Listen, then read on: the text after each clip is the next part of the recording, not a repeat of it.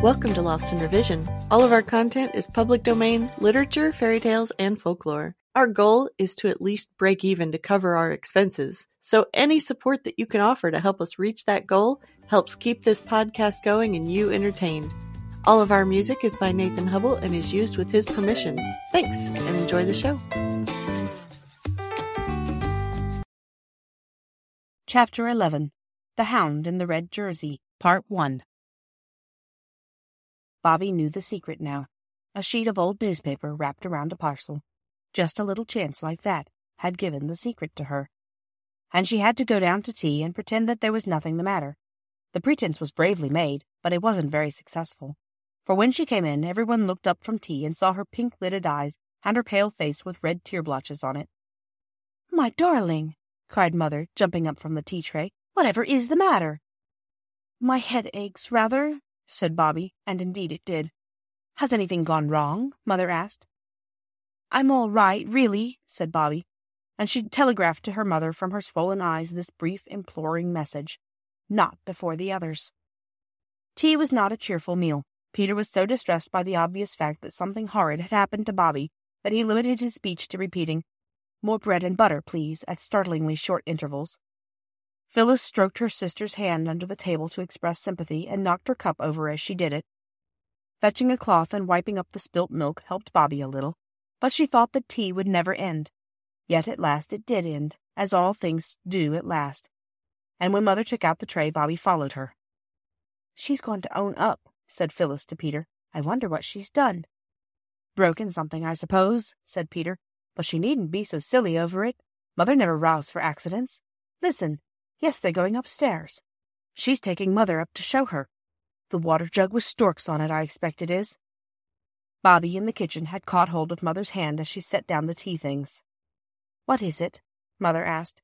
But Bobby only said, "Come upstairs. Come up where nobody can hear us." When she had got Mother alone in her room, she locked the door and then stood quite still and quite without words. All through tea she had been thinking of what to say. She had decided that "I know all," or "all is known to me," or "the terrible secret is a secret no longer," would be the proper thing. But now that she and her mother and that awful sheet of newspaper were alone in the room together, she found that she could say nothing.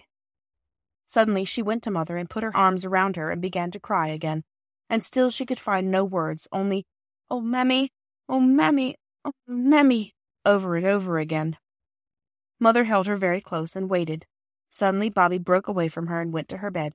From under her mattress she pulled out the paper she had hidden there and held it out, pointing to her father's name with a finger that shook. "Oh, Bobby," Mother cried, when one little quick look had shown her what it was. "You don't believe it? You don't believe Daddy did it?" "No!" Bobby almost shouted. She had stopped crying. "That's all right," said Mother. "It's not true, and they've shut him up in prison, but he's done nothing wrong. He's good and noble and honorable, and he belongs to us. We have to think of that, and be proud of him, and wait." Again Bobby clung to her mother, and again only one word came to her, but now that word was Daddy, and "Oh, Daddy, oh, Daddy, oh, Daddy," again and again. "Why didn't you tell me, Mammy?" she asked presently. "Are you going to tell the others?" Mother asked. "No." "Why?" "Because—" "Exactly," said Mother.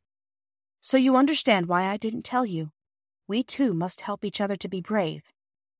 "Yes," said Bobby. "Mother, will it make you more unhappy if you tell me all about it? I want to understand."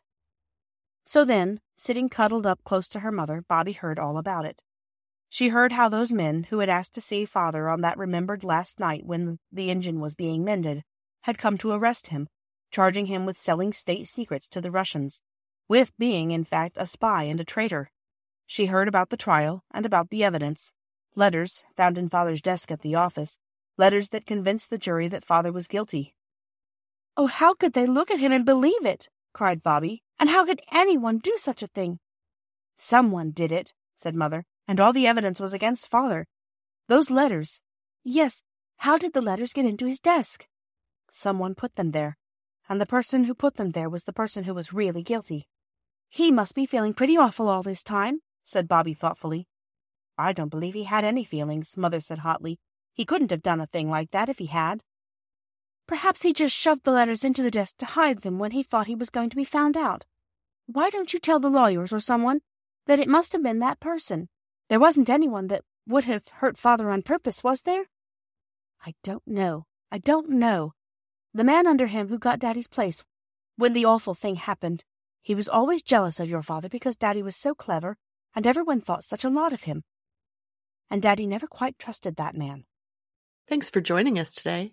Check us out on Patreon. You can help us meet our small goal of breaking even and covering our expenses. Your support helps pay for all of the things that podcasting requires and helps keep this show alive and growing. If you can't afford to support us financially, go give us a good review, subscribe or follow, and share with your friends and family.